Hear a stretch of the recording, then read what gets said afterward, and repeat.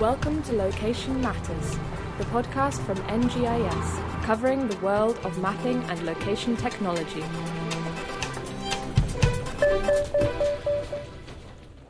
Location is inherently a core part of Australia's First Nations culture, and GIS technology is now assisting in the education of all Australians by providing additional insight and context to areas of Aboriginal heritage, such as local languages, native title, sacred sites, and areas of historical significance and assistance with natural resource management. This is episode 24 of Location Matters. I'm Sarah Butler, and today I'm joined by Andrew Dowding and Paul Farrell to discuss the growing prominence of GIS in Australian Indigenous communities. Andrew, you're the Managing Director of Taruru, which is a company that specialises in digital mapping of cultural heritage. What led you down this path?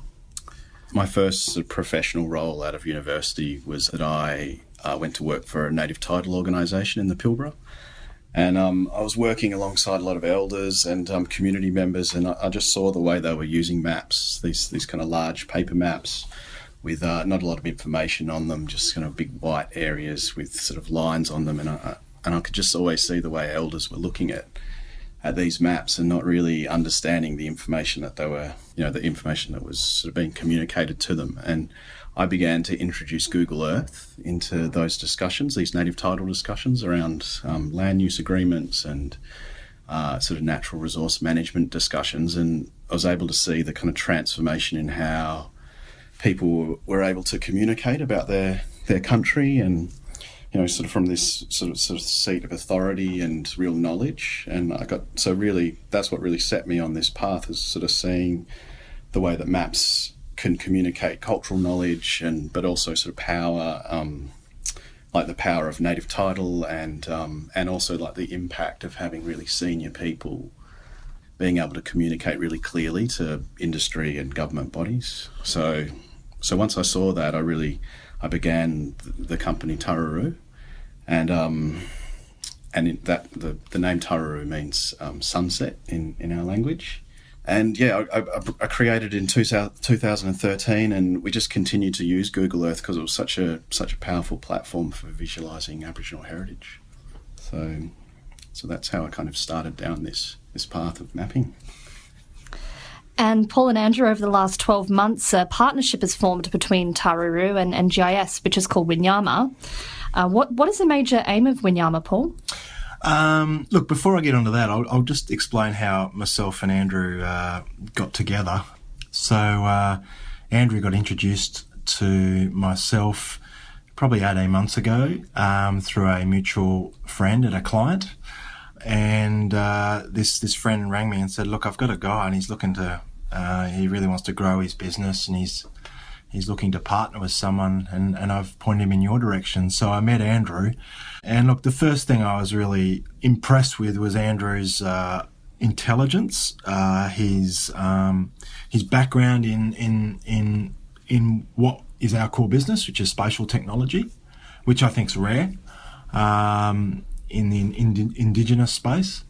And I said, yes, okay, we've got a keen young guy here who's intelligent. All right, well, and over the next 12 months or so, we just got to know each other and talk, and over that time, I got to understand Andrew a lot more and where he's coming from, and we always had the intention of getting into business together. That was the aim, but I think it was important we got to know each other, and I think it was really, really good. We've often referred to it as our courting period. So, and then when we were in a good space, we went, right, yes, let's go and create something. So Winyama is it's a majority owned Indigenous business. Andrew is the majority owner. NGIS is a minority owner of that business. But between Taru and NGIS, we provide the capability to Winyama. And what's our vision? It's funny. I've got a philosophy with business. You start with the person and you work it out as you go. If the person's a good person, they're intelligent and got all the right attributes, you work it out together as you go along. So we've got ideas, we've got vision. I'm sure it will change over time, but fundamentally, we want to create a profitable and sustainable business, and we think if we do that, then along the way we will employ Aboriginal people, and Andrew will develop through that process as well. And I think through that also, when we're doing that, we can start doing some good for the community as well, because I think there is it's a real challenge. There's some real intelligent Indigenous kids out there, and young men and women as well. But sometimes there's a bit of a challenge for how they cross the barrier to get into an organisation for NGIS. So maybe something like Winyama, I'm hoping, will be a bit of a bridge for that. Anyway, Andrew?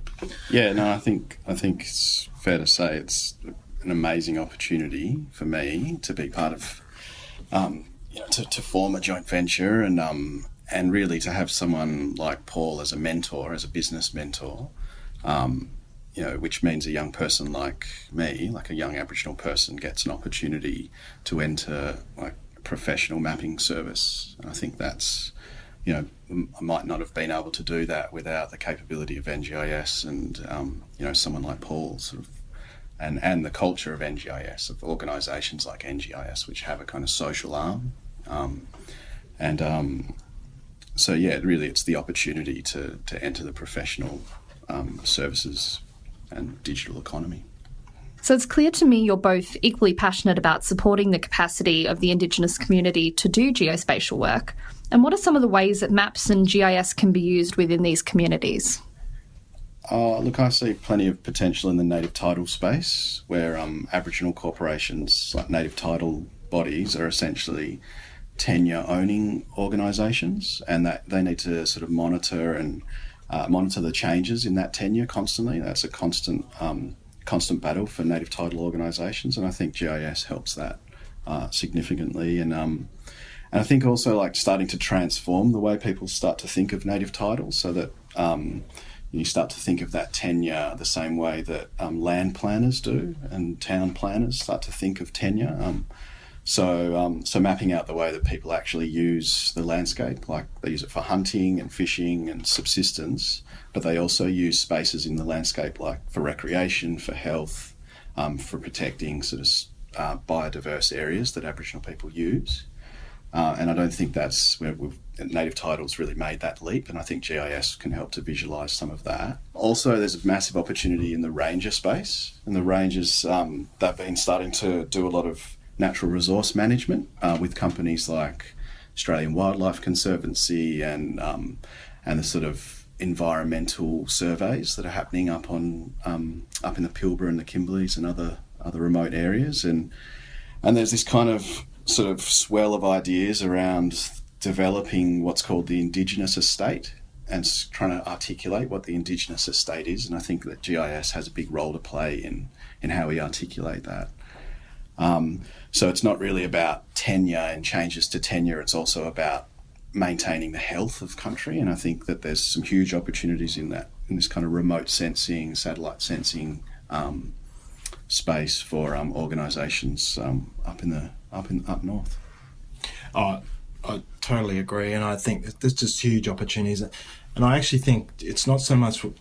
I think it's not so much what GIS can do for the communities, it's actually what the communities using GIS can do for the state and the country, because Aboriginal people have been managing the land for tens of thousands of years and using maps to do this, and it was basically their survival.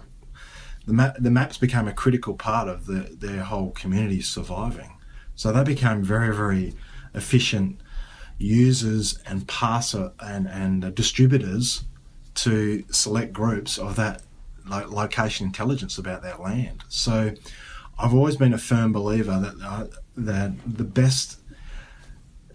the metropole and the capital city is not the place where you should be creating location intelligence. Location intelligence should be captured at the ground. So if we can have a whole network of Aboriginal communities or groups or whatever that network is, collecting intelligence about the land in those areas, whether it be the Kimberley or down the Great Southern or the Pilbara, it doesn't really matter, and then having that fed in to other organisations, so they're actually then using the information. I think that's a great way to engage the regions and have them connected to the cities and broader outcomes around protecting our natural resources, but also broader regional development and making good decisions about what we should be doing and not doing out in our regions. So I actually think it's what they can do for the communities, but also what the communities, once they've got their capability and capacity up, what they can do for the rest of the state and nation. So, Andrew, you also mentioned native title and rangers. What other kinds of careers can young Indigenous Australians pursue in the geospatial industry with regards to educating others about their Aboriginal heritage? Well, there's a lot of Aboriginal people dabbling in geospatial industries, like on the kind of on the edges of it. I mean, you mentioned like ranger groups, but there's also like a lot of heritage managers, like Aboriginal heritage managers. So there's, like a heritage surveys for mining companies and for industry impacts. So they've got a lot of different people using programs like Google Earth and Esri software, even kind of purpose-built software, like up in the north, I've got iTracker and just these kind of purpose-built cultural databases that people are collecting information for and viewing in some sort of spatial portal. So I think like that there's a lot of this. There's a lot of space. Well, there's a big trend now for like digitising Aboriginal heritage and managing that information in different formats. And I think that that's where some of the careers and some of the new economy will be sort of generated in Aboriginal communities, in that digital environments and managing and safeguarding that kind of data. So I think that's like into the future, but I think that we're seeing the basis for that economy start to be generated through groups like ranger groups and native title organisations. So I guess we just have to see where that kind of leads to into the future. I was just going to say, I think this is one of the big benefits for of forming Winyama. I know Andrew very kindly said, I can be a mentor to him. I'm thinking of a young and Indigenous person who wants to get into the geospatial space. You can come to Winyama and be mentored by Andrew. So you now have a safe place for someone to come and develop their career with Andrew, but also with NGIS as well, and our culture here, which is I would have to say is we're very proud that we're very open and very accepting, and I think a safe place for people to start their career. Andrew, you mentioned that a lot of Indigenous Australians are now dabbling in careers in GIS. Being an Aboriginal man yourself that's working in this space, what kind of advice would you give to people that might be listening to this podcast that might be considering moving down, GIS as a career path? Apart from send your CV to Andrew, come and work for Winyama. Yeah, look, I think it's actually quite a natural fit for Aboriginal people to consider mapping and geospatial work as a career. And, we are basically natural geographers, and we've been performing like GIS practices throughout our songlines and kind of mental maps of country, and I've seen that firsthand in native title organisations and other heritage work that I've done. And I don't think people should shy away from recognising that that's a really valued skill set, and we need to develop that as a community. And I'd urge people to understand that, a massive proportion of Australia's landmass is subject to native title and needs to be managed, and that tenure needs to be managed from an Indigenous perspective. So our communities have huge responsibility, but also a huge opportunity to capitalise on that. Yeah. So, but not only that is our communities have really old and very specialised practices about how to look after country, like Paul was saying, and I think that sits really comfortably with geospatial practices to kind of infuse those two sets of knowledges about how you manage country, but how you visualise that management as well. So yeah, I'd say it's a natural fit, and people should really consider this as a career, especially since it can be done out there in the regions, and people don't need to be in cities to be GIS professionals. And I think that's one of the valued things about the digital economy, that it can develop in regional areas as well. Look, and the other thing I'd say is you don't need a degree in GIS or computer science or anything. I mean, NGIS over the years has trained. We've trained long-term unemployed people in GIS. We've trained people throughout the Pacific Islands who are with very few computer skills, and we've trained them to come up to speed and actually help deal with climate change. We've trained African geologists and brought them over here and taught them about GIS, but also talked about Australian.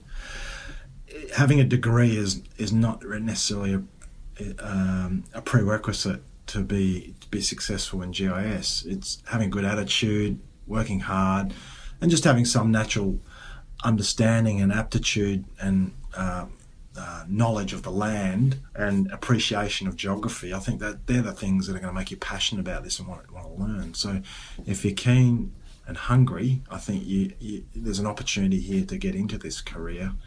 And we've got all the training materials to train people up. We just need people with the right attitude who want to learn and they want to be part of Winyama. So I would, if anyone's keen, I'd encourage them to contact Andrew and contact Winyama and see what we can do. In September 2018, Australia hosted its first Indigenous mapping workshop in Sydney, which is an idea that was born and sort of created in Canada. It's now well established there, and it's now well established in New Zealand. And last year, the first one happened here in Australia, and Andrew, you were one of the main partners for that with Taruru. What were some of the key takeaways of that event? Oh, look, I mean, it was really a pilot to run that workshop. Like it was a pilot that Google wanted to run here in Australia, just to see how it rolled out, and we really didn't know how it would span out. I mean, it was such a we asked hundreds of different organisations to come to the workshop, and we ended up with 70 individuals from Aboriginal communities across Australia. So everywhere from, like, every state was represented except Tasmania. But we had Northern Territory, sort of Central Desert, Torres Strait Islander groups, like really diverse sort of, landscapes. And we had native title groups, ranger groups, art centres, language centres. So this really diverse group of people working in Aboriginal communities. And really the takeaway was that they were all united by mapping, really, and a need to learn mapping and a need to learn how to manage data. So they were all facing the same kind of challenges out on country.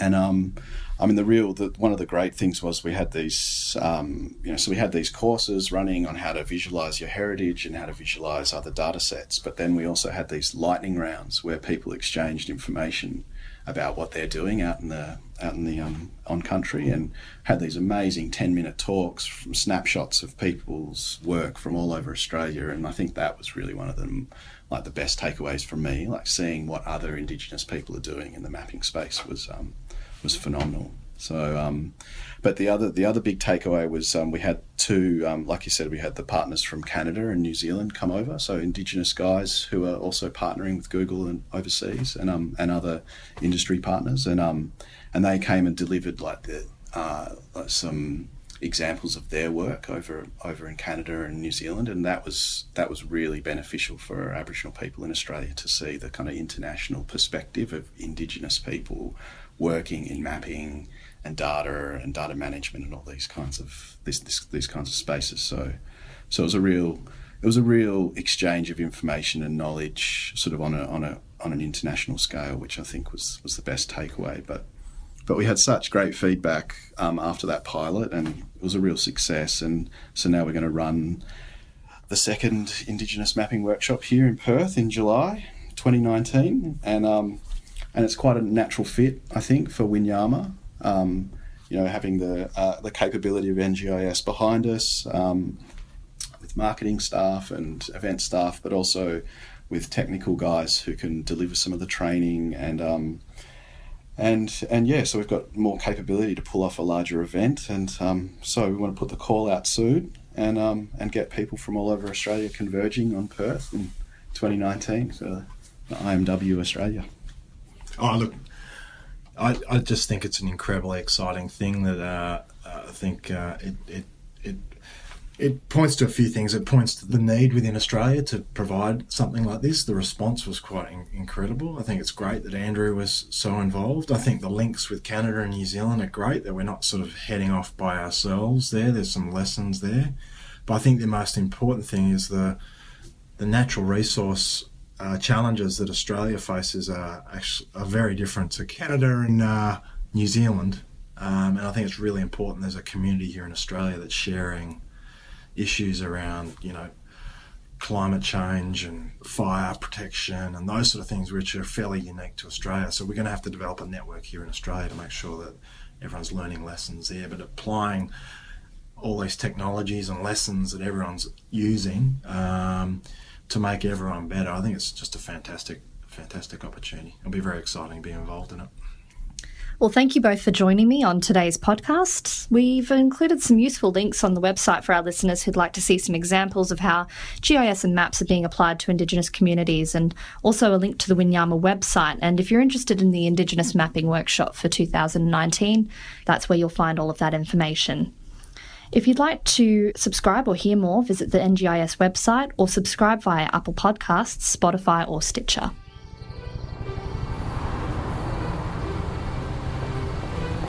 Welcome to Location Matters, the podcast from NGIS, covering the world of mapping and location technology.